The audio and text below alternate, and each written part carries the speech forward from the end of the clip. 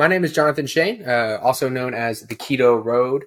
I am a functional nutritional therapist and a USA Track and Field certified coach. I'm an ultra runner. I'm an entrepreneur. I own a coaching company called Keto Road LLC, and I own a supplement company called Performance Gains Nutrition LLC. So that's what I do. That's what I own. That's who I am. Yeah. Oh, and I'm from Houston. Well, I'm actually technically from Kentucky. I just moved. I'm gonna get it figured out. We're in Kentucky now. That seems like a cool place. Like, I've been to Tennessee and Texas a few times. I've actually never been up to Kentucky, but it seems beautiful from the photos that I've seen. Oh yeah, there's no part of Kentucky that's not pretty to me.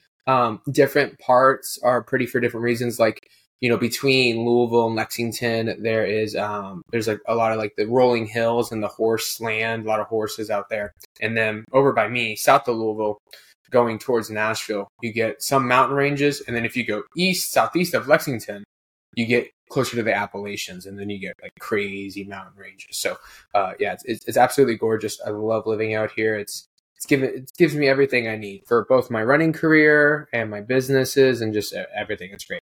Nice, man. That's awesome. So how did you actually get into running, ultra running, and then just diet nutrition? Yeah, man. So diet nutrition first, because I've been in that a lot longer. So, I was extremely overweight when I was a kid. When I was 14 years old, I was an emotional eater. I got up to 260 pounds at 14. So very heavy, very young. I didn't work out at that point, right? So this is mostly fat. I had a 50-inch waist. I was a very large kid. Had a cholesterol of like 380. I think it was obnoxiously high. Obviously, if you're in the low carb space, lean mass hyper responders and all that terminology, but this wasn't that. This was like hot and spicy McChickens from McDonald's high cholesterol. This was like not good. So I started to lose weight, and that got me super fascinated. Typical bro science stuff, remove fat, eat a lot of protein, get carbs when you need it, work out a lot, move a lot. And I lost a bunch of weight, but I honestly did it in a very unhealthy way. Ended up developing bulimia along the way, and struggled with that for quite a few years. But as far as like the nutrition, like I was always obsessed with it. It kind of involved, I got into personal training. I wanted to study kinesiology in college, so it kind of evolved from there. And then when I was kind of fast forward to, I was 23, and that's when I fell upon the ketogenic diet. It was in 2017. And I got really into it, and I really loved it, and it made me It made me more fascinated with the nuances than I'd ever been before. So I started diving deep into that. Did a bodybuilding show on keto, went all in on it, super strict keto, all that jazz. And then in the fall of 2018, I started coaching as a keto coach. Right, no certs or anything. I was just kind of like, hey, I've been studying nutrition for like a decade now. I've lost over 100 pounds. I've lost 50 pounds like 5 times. Like, I know how to lose weight. I'm at the point now where I understand nutrition and the value of like, animal fats and proteins. And I understand all that now. So I want to help other people do that. So I started coaching that. And then I don't know, I really wanted to step into even more nuance. And so I went to the NTA, which is Nutritional Therapy Association. I got my functional nutritional certification. And that kind of made me specialize and step into what I specialize in now, which is metabolic health with a focus in women's hormones. I got super obsessed with like mitochondrial function, mitochondrial fitness, how that relates in terms of your endocrine system, your gut, overall metabolic health, your ability to maintain a healthy weight, a healthy body fat, retain muscle mass, all that stuff. Basically what I do with my coaching company is all of that. And that's kind of how my nutrition journey evolved.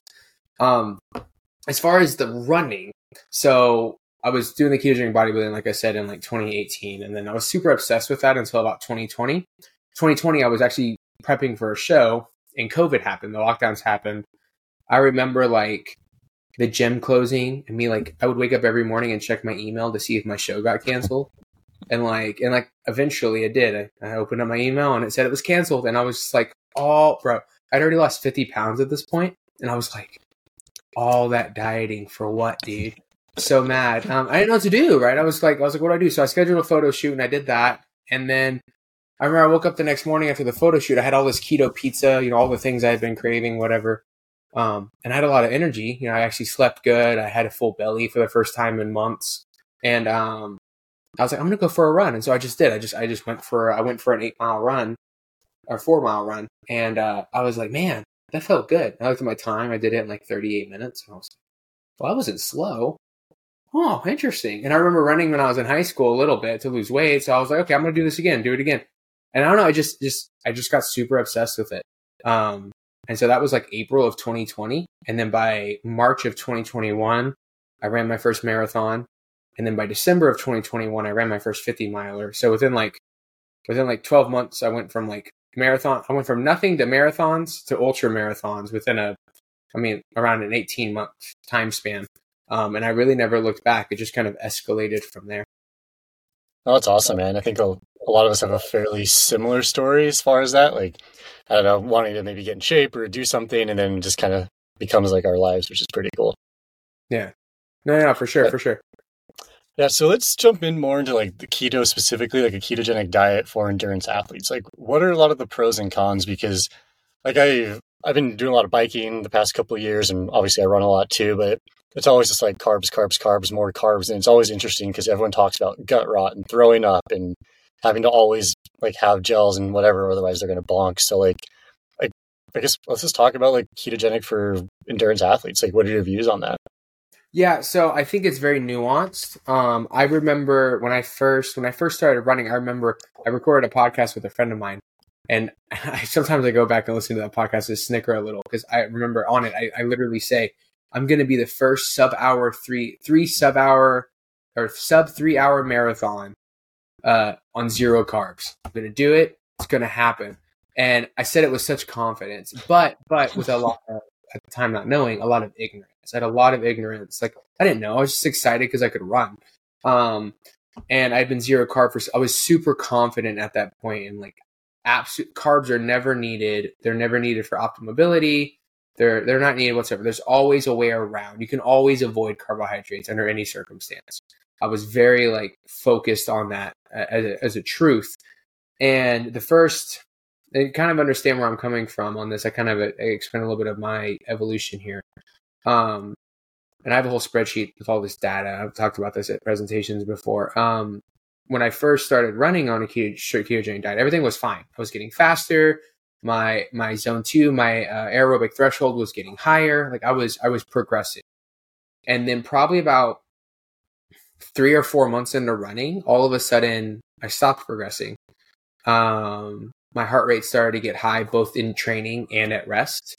And then it escalated from there where I started to have super high blood sugar. Like I usually was sitting in the 60s and 70s, and now I was sitting at like the 90s and the 100s, sometimes even like 110, like pre-diabetic numbers, even though I was eating zero carbs, or around 20 total, which made no sense to me. That was absolute lunacy. That made no sense, based off of my experience and what I had experienced with myself and others.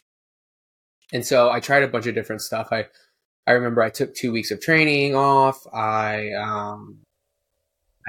fasted a bunch. I did like super high fat keto. I tried super high protein keto. I tried carnivore, and like nothing was making it better.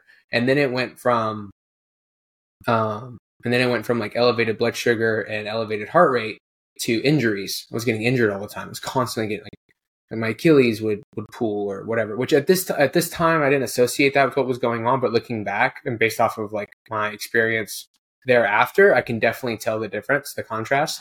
But I was getting injured, and then I started having like depressive mood swings. Like I would just be depressed all the time. And I started looking into it, and it was this thing called oh man, I can't remember what it's called now. It's like overtraining syndrome, or some acronym for it. And basically what it is, it's like when your body's central nervous system is like overtapped because it's not regulating well. And so you get these depressive like symptoms, you get this high inflammation, you can become prone to injuries, like all this stuff. And the thing is, I tried taking 2 or 3 weeks off and coming back, and it was still like I wasn't recovering. And I was like, what is going on? And one of my friends I was talking to was like, you should introduce some carbohydrates. Just try it, right? If you try it and it doesn't work, then great. If you try it and it works, then cool, you know something. And so I decided to like try, like I tried acorn squash one day. And it was only like 50 carbs. It was right after a run. And then I woke up the next morning and my blood sugar was in the 80s. Like the lowest it had been in like 6 months, which was just like a mind block for me. Like I didn't understand what was going on. And so I did it again and again and again. And then within a week, my heart rate started coming back down. And within 2 weeks, I started to improve. Like everything started to improve. And I have not had a serious injury since I started targeting carbs. Like not one. Obviously, like I've had like little muscles ache here and there, but like nothing like what I was experiencing beforehand. And also my blood sugar stayed in the 60s. My ketones went up, which is just bizarre. Sorry, but like my ketones would go up, which makes no sense, right? Because if carbs suppress fat oxidation, then why are my ketones going up if my carbohydrates are going up? That doesn't make sense. Right, so these are all the thoughts that are going through my head. And so I started to dive really, really deep into that. And so to kind of answer your question, I know that was a long backstory to explain it, but the way that I look at it is like this. Fat adaptation, I think fat adaptation is super advantageous for endurance athletes. I think for a couple of reasons. I think one, having a high aerobic threshold, and when I say aerobic threshold, for those listening, what I'm talking about is I'm talking about the threshold at which your body is predominantly burning mostly fat. And once it goes over this threshold, it starts to tap into more glycogen and glucose for energy, right? So when you're fat adapted, your aerobic threshold goes higher. You get more efficient at oxidizing fatty acids. We know this because of the faster studies. Zach Bitter was in that. He talks about how he was upregulated. He was like doing like, he was metabolizing like 1.6 grams per like minute, which is just obnoxious, like an obnoxious amount of fat. Right. So you get more efficient at oxidizing fat. And so therefore your aerobic threshold goes higher, right? There's an advantage. Another advantage is your body gets super efficient at utilizing pruvic acid to create more glucose. So, and what people don't know is that pruvic acid is the precursor to lactic acid. And so your lactic acid threshold as a fat adapted athlete is also much higher. So you can tolerate more burn. You can tolerate longer without food. So a fat adapted ketogenic athlete, the pros to a ketogenic diet as an endurance athlete is you're more fat adapted, you have less lactic acid issues, and overall you have less burnout, right? And you're able to go longer. You have to ingest less food, so your chances of gut rot go way down. You tend to, if you do it right, you tend to adopt a more whole food approach, and so you eat much cleaner things, which also leads to less gut issues. You tend to be drinking electrolytes more often because it's just habit, and so you tend to be more hydrated. There's just a lot of reasons why a ketogenic diet is better as a foundation for an athlete. The con, though, is that if you are trying to be competitive, if you're trying to progress at a competitive rate, just letting your body create the glycogen replenishment that you need from training and racing is not enough, and you will blow a gasket. And so it's super important to know the amount of carbs that you need to supplement right here. Supplement, not like your main source of fuel, but the amount of carbs you need to supplement throughout your training week and throughout your race plan to make sure that you're keeping your glycogen stores where they need to be so that you don't bottom out and you don't cause a lot of stress long term. And a lot of ketogenic low carb athletes don't know that because it's always for a lot of people in that space, and well, in the space that I'm in, it has to be black and white. Like it's either carbs are bad or carbs are good. And I don't think that's the conversation we should be having. I don't think that's appropriate. I think it's more of what kind of carbs are good, what kind of carbs are bad. And then the second question needs to be how many do you need to be at your best and to get better? And I think that that's nuanced for everybody. My first marathon coach is a low carb endurance coach, and she told it to me like this. She said, if you want to run slow for a really long time, you don't need carbs at all. If you want to get on a podium, now we have to start having a different conversation, right? So like I'll have people come to me that don't necessarily want to get first place, but they're like, hey, I want to shave 2 hours off my Ironman or 2 hours off of my 50 miler. And they're like, but I want to do it zero carb. And I'm like, well, that's quite the jump. You're talking like 2 minutes per mile, and you want to do that in the next 12 months. You're going to have to do some intense training regimens, and not all the time, but if you don't ever replenish glycogen at all through exogenous sources, meaning dietary carbohydrates, your body is going to be trying to replenish that all itself. And then you put resistance training on top of that, and you can create more of a negative environment. And so it's just figuring out do you need them? So first of all, what are your goals? And then your goals will give you a better idea if you need them. And if you need them, how many and what kinds. So I think that's the pro to keto, or the con to keto, a ketogenic diet as an endurance athlete, is you have to like work through that nuance if you really want to come at it from the best possible place. That's a really good point. I think it's easiest for people just to be like, okay, black and white, like either zero carb or high carb.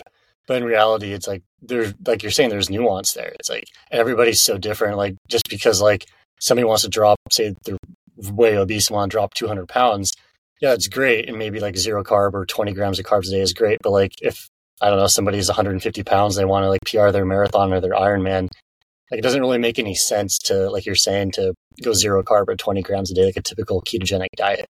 Like there's so many differences for an athlete versus like a sedentary person, right? Yeah, absolutely. Absolutely. And also like the people too, right? So like, for example, it also depends on the distance.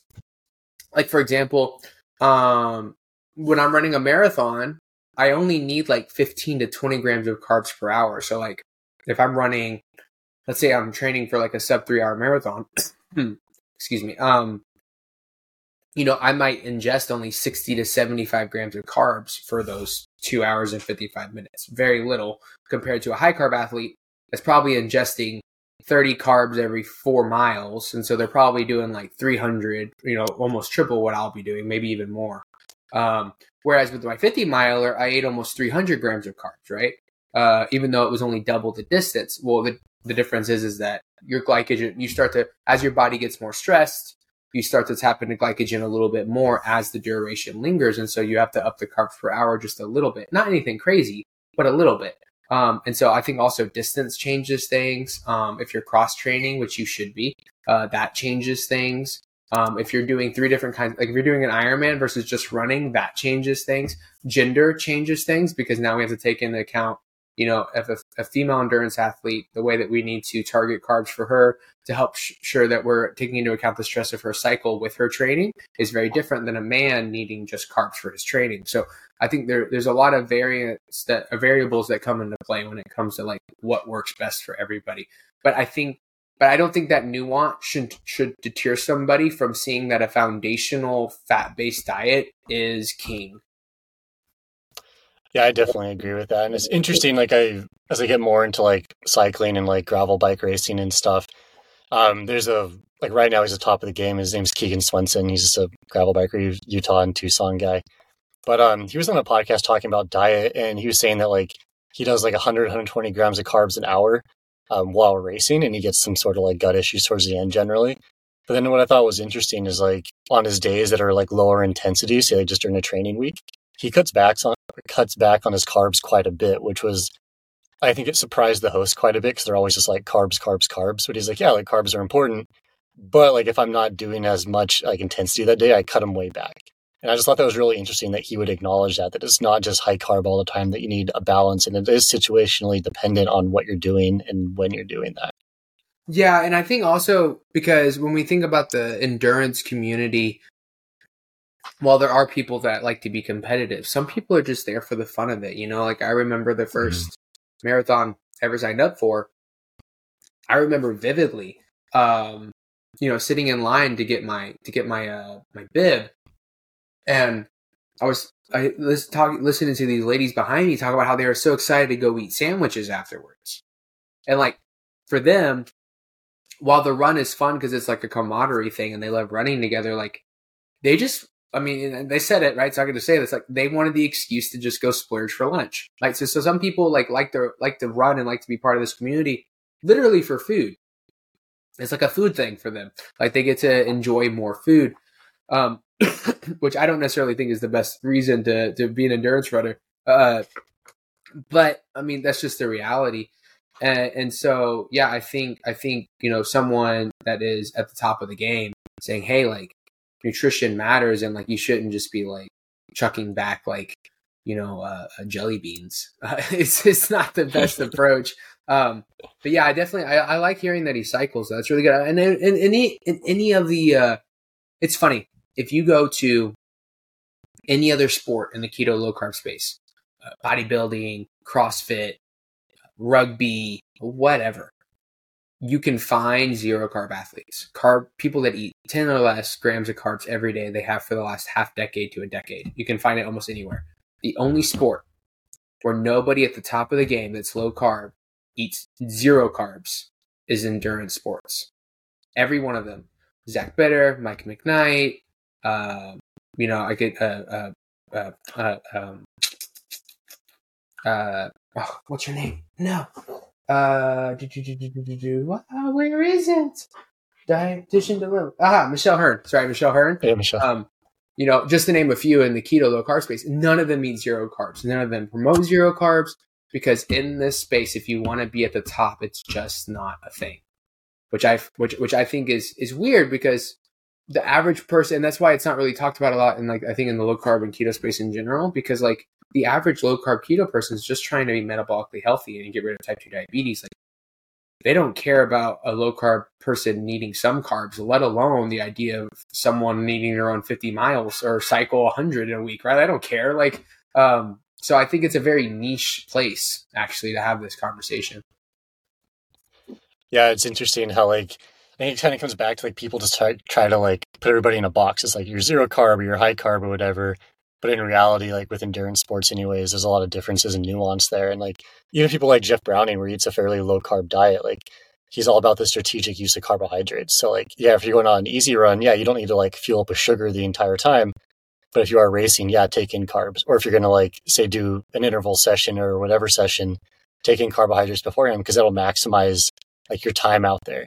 But then recover with a high fat, high protein, and a little bit of carbohydrates as well, because that's all data back. Yeah. So for example, I have this 3-month, I'm about to get into the heat of my marathon training, right?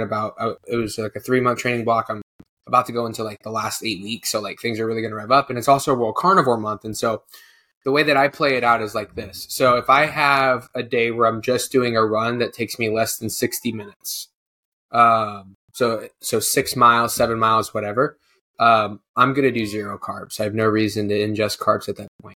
If I have a day where I'm doing a heavy body load plus a run of any kind, I will ingest 50 to 75 carbs in the form of with being carnivore, probably honey, which is going to get annoying quick, but that's just what we're going to do so we can stay within the rules. So for example, if I do upper body in a run, I won't. But if I do legs and I do heavy squats plus a run, then I'll do the 50 to 75.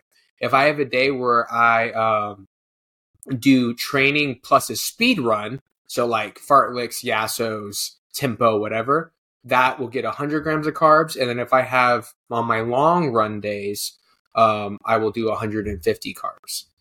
So it swings a lot. It depends on what kind of weightlifting I'm doing that day, what kind of runs happening that day, will dictate how many carbs I intake. Because the thing is, and this is super important to understand, especially when you're really trying to tighten it up for training blocks, the carbs that you're eating as a low carb ketogenic athlete are only supplemental, right? It's not the main, for example, if I burn 5,000 calories in a day and I eat 100 grams of carbs, that's 400 calories. That's such a minute amount of the food or my dietary needs. All it's doing is replenishing the glycogen that my body was going to try to do anyway, so it doesn't have to stress out and leach cortisol over that.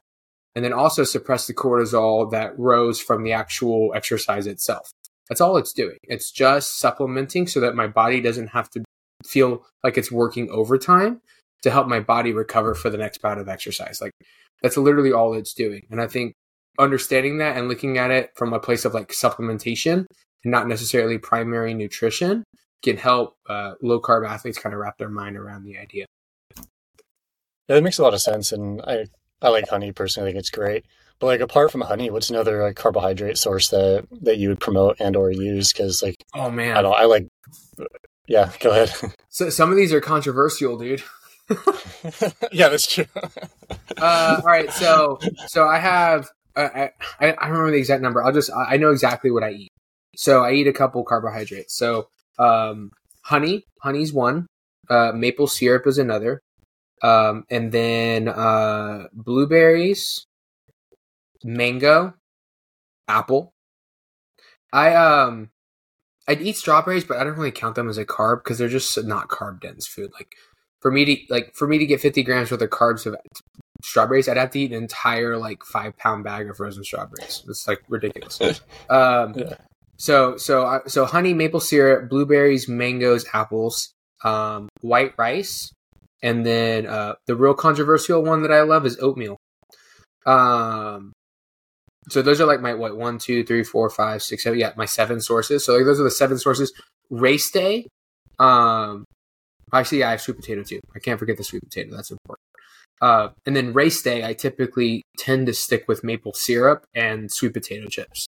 So like my entire race day formula is literally built around like maple syrup and sweet potato chips for crunch and saltiness, and then maple syrup for quick, easy, just swallow.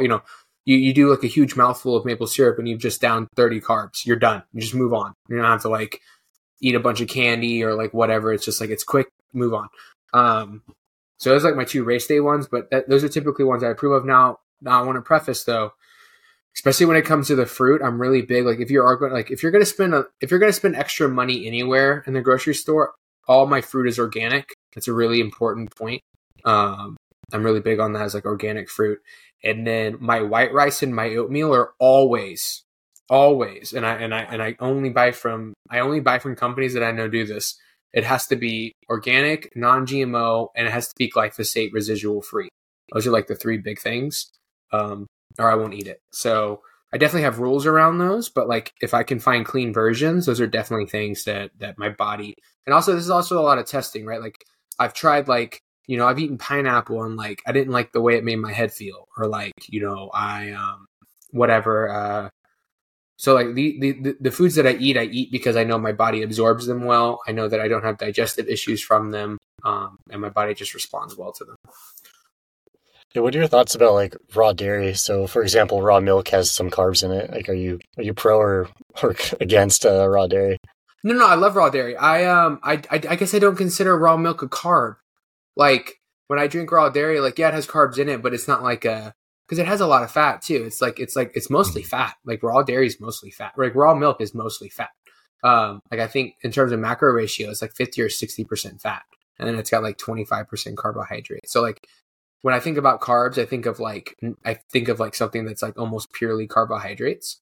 So I'm fine with raw dairy. I love raw milk. In fact, I haven't found something around here yet. When I was in Texas, me and my daughter would go every 2 weeks to this Victoria market, and we would go pick up gallons of raw milk. We'd come home and we'd have raw milk. We'd make raw cheese. We'd make raw butter. I love raw dairy. I know Mike, we were talking about earlier before we started recording. He's a raw dairy king, man. They're going to sponsor him one day. He drinks so much of it. Now, in terms of how good it is for performance, I don't know. Just because raw dairy, while I think there's so many benefits to raw dairy, in terms of the carbohydrate content, lactose, I don't know how well lactose converts into glycogen or glucose to be readily available for your body versus like glucose or fructose or the other forms of carbohydrate. So I don't know. I mean, I don't know. Honestly, I haven't looked that deep into it. And plus, like, I don't like the idea of eating dairy because, like, I don't. When you're hot, you're like mile 50. I just like I remember there's a photo of like Mike drinking raw dairy at like mile like 180, and I'm just thinking like, how can you do that in 100-degree weather? Like I just imagine it curdling in my stomach and like making me sick. So like the idea of like drinking like the idea of eating any dairy at all during a race to me just doesn't compute. But so it's not. I don't think it's my cup of tea for race day nutrition. But if it works for you, I don't have a problem with it. Yeah, I'm definitely more of like post-run type thing or with breakfast or something. But yeah, I think it's totally fine. I've never actually. Yeah, like I think it's a great food. But I guess like apart from like whole food sources though, like what about things like that are more like hyper processed things, like say Quest bars or chips? Because I was at the grocery store the other day and just out of curiosity, I was looking at the chips and they had those Quest chips, and like one of the main ingredients was like seed oils or something. So it's like obviously like not like a real food, quote unquote, but like what are your thoughts on like those things? Like are they a tool maybe for like certain people getting into keto, or are they like an actual food? No, so it's a good question. So like when it comes to whole foods, I don't think they're a whole food at all. I do think that, and this is something I've had to really wrestle with because I remember when I first got into like the whole food space, I was very like gun ho, like only eat whole foods. And working with people for so long, I definitely see that. I think we do have to consider this idea that yes, we don't eat like our ancestors. We should eat way more like our ancestors. But we also don't live in an environment like our ancestors, right? Things happen much faster now. There's times where like we don't have convenience and we need to create convenience with certain nutrition goals or health goals. And I think, and we also need to give ourselves grace when we're in a bind or we're on the run and, you get in a situation where, there's either a bag of Quest chips or there's, a Kentucky Fried Chicken. And you're like, all right, which one do I eat here? And it's like, well, eat the Quest chips, right? Because like at least you're going to get an animal-based protein source. You're going to get minimal seed oils versus something breaded in refined flour, literally soaked in deep fried seed oil, right? So like the content ratios are very different, and I just think that we have to be mindful of where people are at in stages and also like time. And of course, a carnivore person might say, well, just carry a steak in your pocket. Why don't you have a baggie with a steak? That's what I do. And it's like, well, not everybody thinks to do that. And two, like, not everybody wants a cold sirloin in their back pocket, which if you do, like, that's fine. If that's what you want to do, but just some people don't want to do that. So I guess my answer is, I don't think they're a whole food. But I definitely have seen times in my life and times of my clients and my families where they can be convenient, now I will be the first to say that, like, I know that if they're in my house, I struggle with them. Like if let's say like my wife buys like Christmas, my mother-in-law, being the sweet woman that she is, knows that me and my wife don't eat sugar. So she doesn't put, Hershey bars and, Skittles in our stocking. We get Quest chips and Quest cookies. Like that's her way. That's why her way of saying she loves us is like, hey, I went out of my So there's like 5 bags of my favorite flavors of Quest chips in the pantry. Now they're not in the pantry anymore. Why? Because they are in my stomach, right? Like, I ate them. Right? It happened. Now should you do that all the time? Absolutely not. Especially if you're trying to perform as an athlete. I think you should try to be at your best, and I don't think that convenient foods are going to make you at your best. Why I'm excited for the carnivore month because I think it's going to be a good reset for my palate. But I think there are times where they can be beneficial, right? Like if you're someone that wakes up and like you just have a really busy job, and so you wake up and you do your run or your bike or session or whatever, and then you have to drive straight to the office, and just like let's say there's one day where you just don't have time like you thought you did, and you're running late and you're starving. And you go in the office and Larry brought donuts, but you have a Quest chip or a Quest bar in your drawer. And that's 20 grams of protein and something that, is relatively low glycemic impact. It's got a decent amount of some fiber in it that doesn't irritate your gut. And you got 20 good grams of quality animal-based protein. Then bravo. Like I'd rather you eat that instead of you just saying, well, because here's the problem. When we go, oh, that's not a good food either. Well, then what ends up happening is someone that's here, like let's say they go through someone's Instagram post and they see like Quest bars are no better than eating a Hershey's bar. Well, then that person that's addicted to Hershey bars is going to say, oh, well then I might as well eat a Hershey bar if it's no better. And then they miss out on protein. They miss out on using new habits to get rid of old habits that were making them sick. And they end up eating the bad food because why not, right? So I think that it's an in-between food. I think it's a decent convenience food when you need it. I don't think it should be a foundational staple in your diet. But I definitely see a nuance when it can be beneficial depending on the person and what's going on. Exactly. That's exactly how I look at it too. It's like what's the quote? It's like perfection is the enemy of good.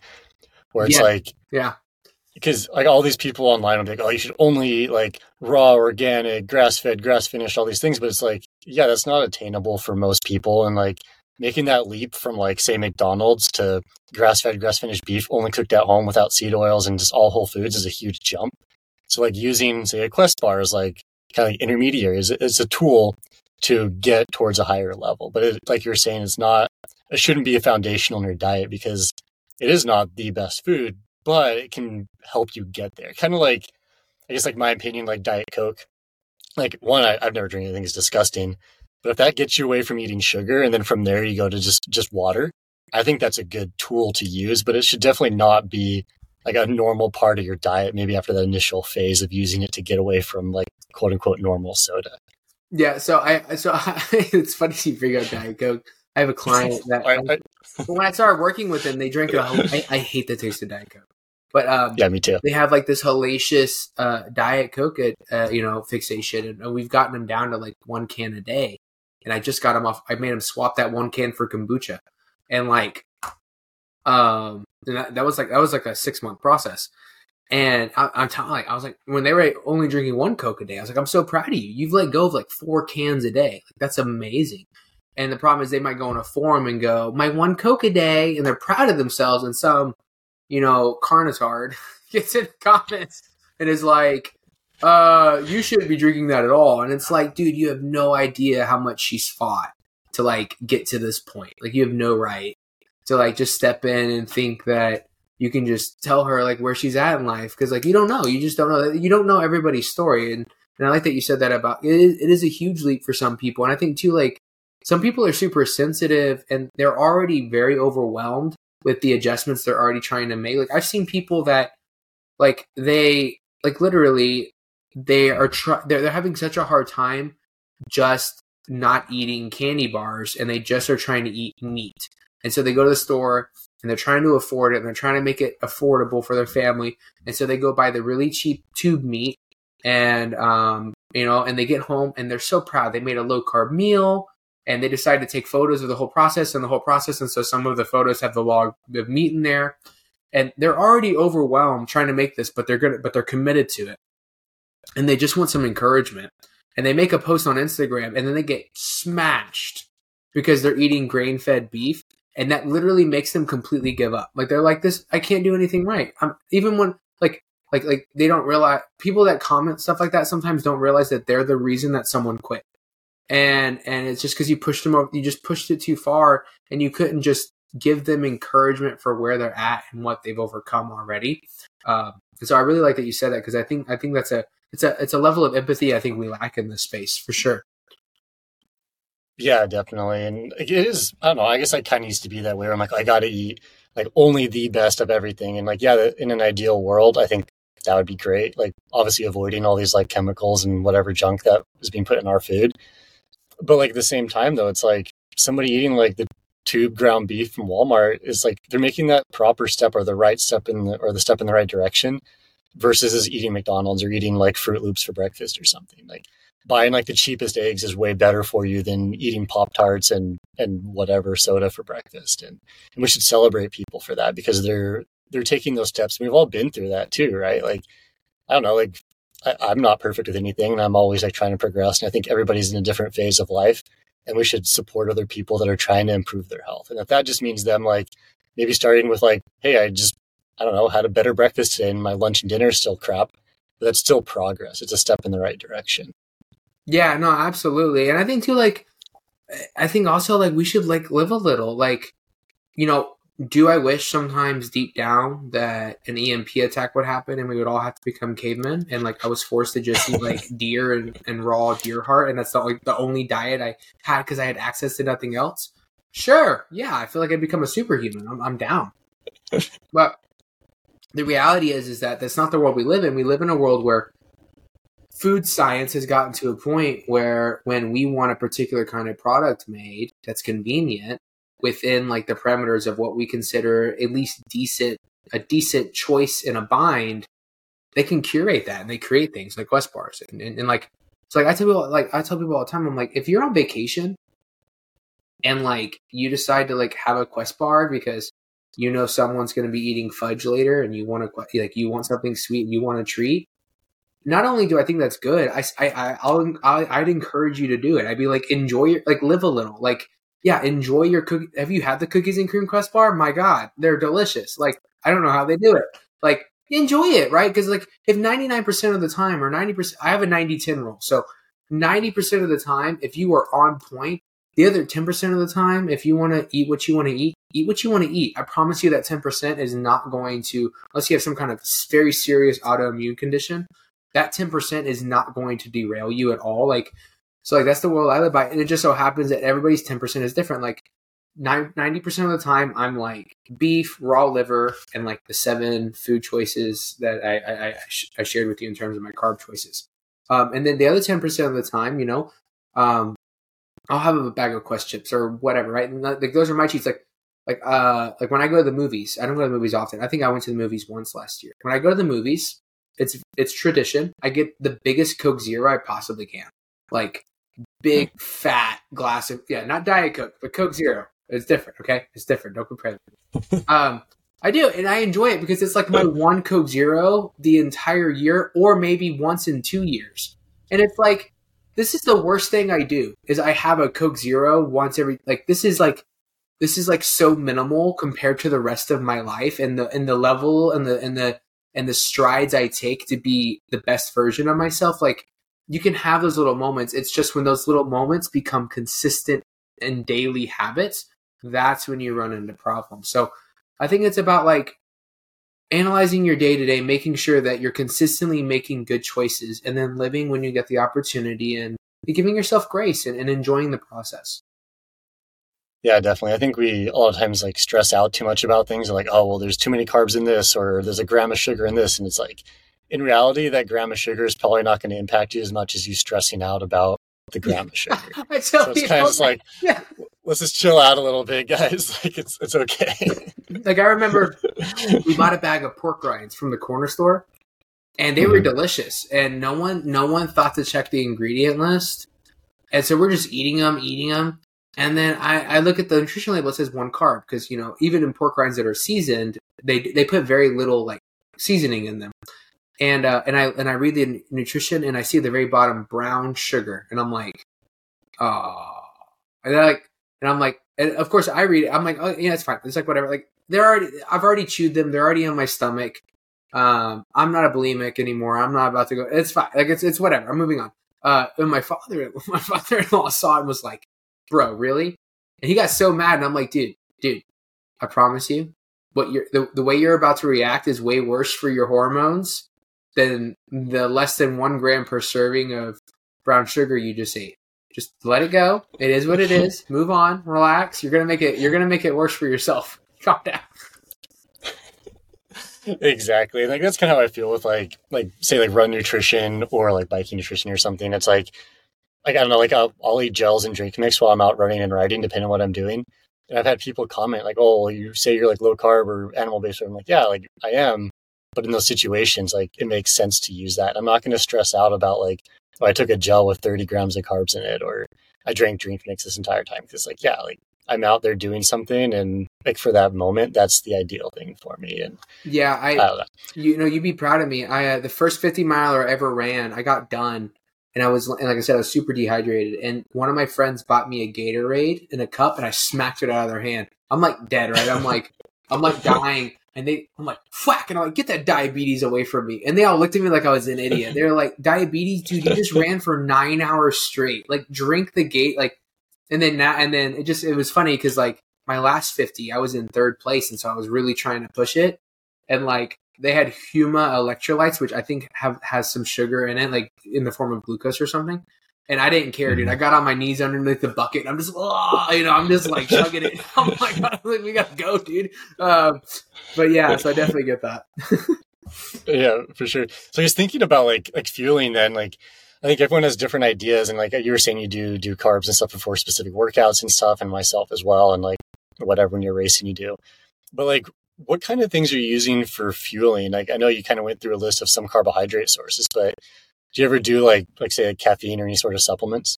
Yeah, so I have 2 supplements. So I actually only use my supplements. So this is going to be a little bit of a plug here. So I have 2. I have my Energized Reds, and I drink this is Energized Reds. So I formulated this literally 4 runs because I was taking another company's Reds, and I noticed that after about 3 days of taking it consecutively, I stopped being as sore after my workouts. And so I was like, oh my gosh, there's something to this. But I'm a practitioner, and so I'm reading the ingredients, and I'm like, well, there's so much in here that's not needed, and I would love to have more of this, this, and this. And I'm like, why not just make my own? And so I started formulating my own, and this is what came out of that. This is available for purchase. Anybody can buy this. It's got 500 milligrams of sodium. We're actually reformulating it, so these will the first iteration is delicious, but it will be going away at some point. But yeah, energized Reds, and it's got about 35 milligrams of caffeine in it. But it's just basically an antioxidant hydration powerhouse with a little bit of caffeine. So that's that. And then I drink that every morning. And then before every workout, I drink a scoop of this, which is our pre-workout. It's a non-stem pre-workout called True Endurance. It uses alpha GPC, lion's mane, and ketones as the energy sources. 0 caffeine, and it has Pico 2, beet extract, and L-citrulline for pumping cardiovascular health and blood flow. So I'll drink the Reds every morning. I'll drink this before every workout, and then on race day, I'll drink a scoop of each every 10 miles. So like my last race, I had I met up with my crew at every 12 or 13 miles or so. And every time I showed up, they had another water bladder with a scoop of each or 2 scoops of each in it. And they would shake it up, put it in my bag, and then send me on my way. And so I drank my last race that I placed in, I think I drank 8 scoops of each for the whole thing. Yeah, those are the only supplements I take though, in terms of supplementation. Do you not do coffee or bulletproof coffee or anything like that? Huh? Do you do coffee? Yes, I do drink coffee. Yeah, but I usually drink decaf. I don't really like caffeine. I have ADHD. Caffeine doesn't do it for me. Yeah, that makes sense. I've definitely been trying to cut back on my caffeine usage as well, partly because it's a vasoconstrictor, right? Where I don't know, I have cramping issues sometimes, so I just try to stay away from it, but I'm definitely not against it by any means. Yeah. Okay, cool. Yeah, man, if you want, I can send you a bottle of the pre-workout. You can try it. Yeah, I'd love to. That'd be interesting. Yeah, man, I got you. Yeah, that'd be sweet. I was thinking about just, I don't know, training and stuff as well. You said you have your marathon coming up and you've been doing ultras and things. Are you still doing a lot of strength training? Oh yeah. Yeah. So something that I really pride myself on is I'm a big runner. I know I'm a really big runner. What I weigh, I weigh 190 right now. And when I'm peak marathon race weight, I'll probably get down to 182, 181 is peak race weight. And then I'll get back up to 188, 190, 195 for the off season. And then I'll slowly, I just go back and forth. But, because I had a bodybuilding background beforehand, so I built a really decent natural frame.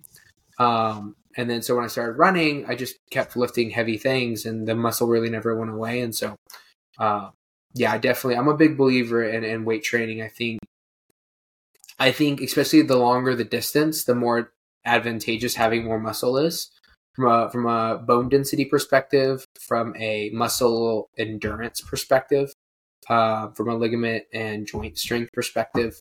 I just think it's better all around to have, especially in your lower body, just having, I don't know about, people could argue upper body, is the upper body really necessary?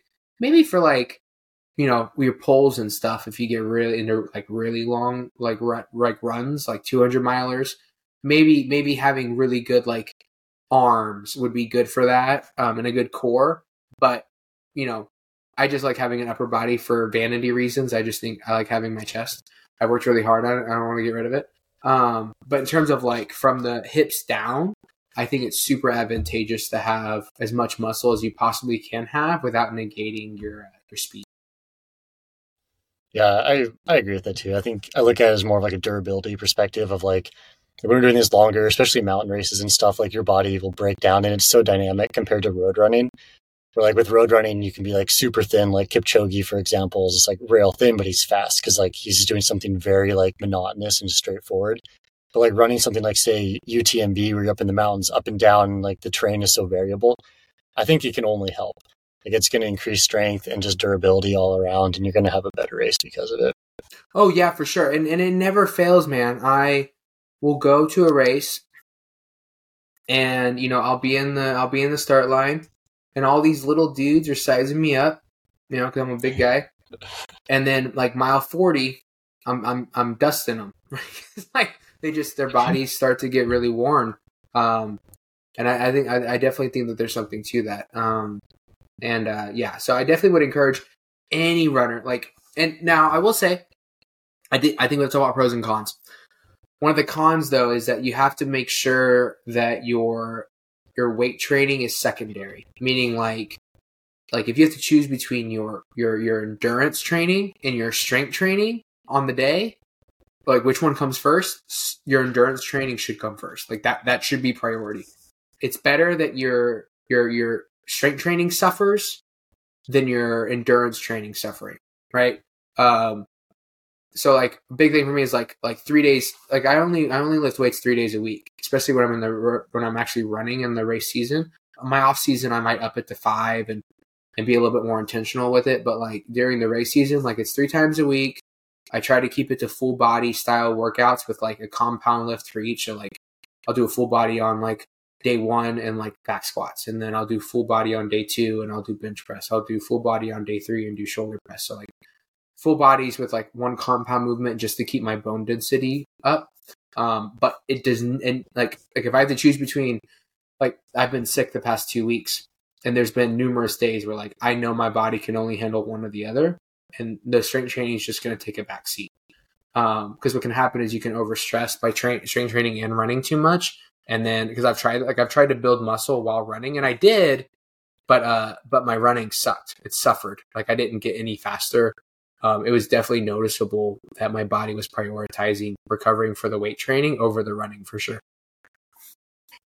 Yeah, no, it makes a lot of sense. And I think the whole like specificity in training is important. Like the cross training can be important, but it shouldn't be your main focus. Like if you want to be a great runner, you got to run a lot, right? Yeah, absolutely. Yeah. Awesome. Well, cool, man. Let's wrap it up here because we're kind of getting to the time and we got stuff going on. Just once again, like where can people find you? And yeah, you want to go from there? Yeah, man, for sure. So if you want to find me, the Instagram, The Keto Road, Facebook, The Keto Road @gmail.com or theketoroad.com. If you have any questions about the supplements, just email me or contact me there and I'll point you in the right direction. Cool, man. Well, thanks, John. I appreciate the time and it was fun chatting. Yeah, man, I enjoyed it a lot. You have a good day.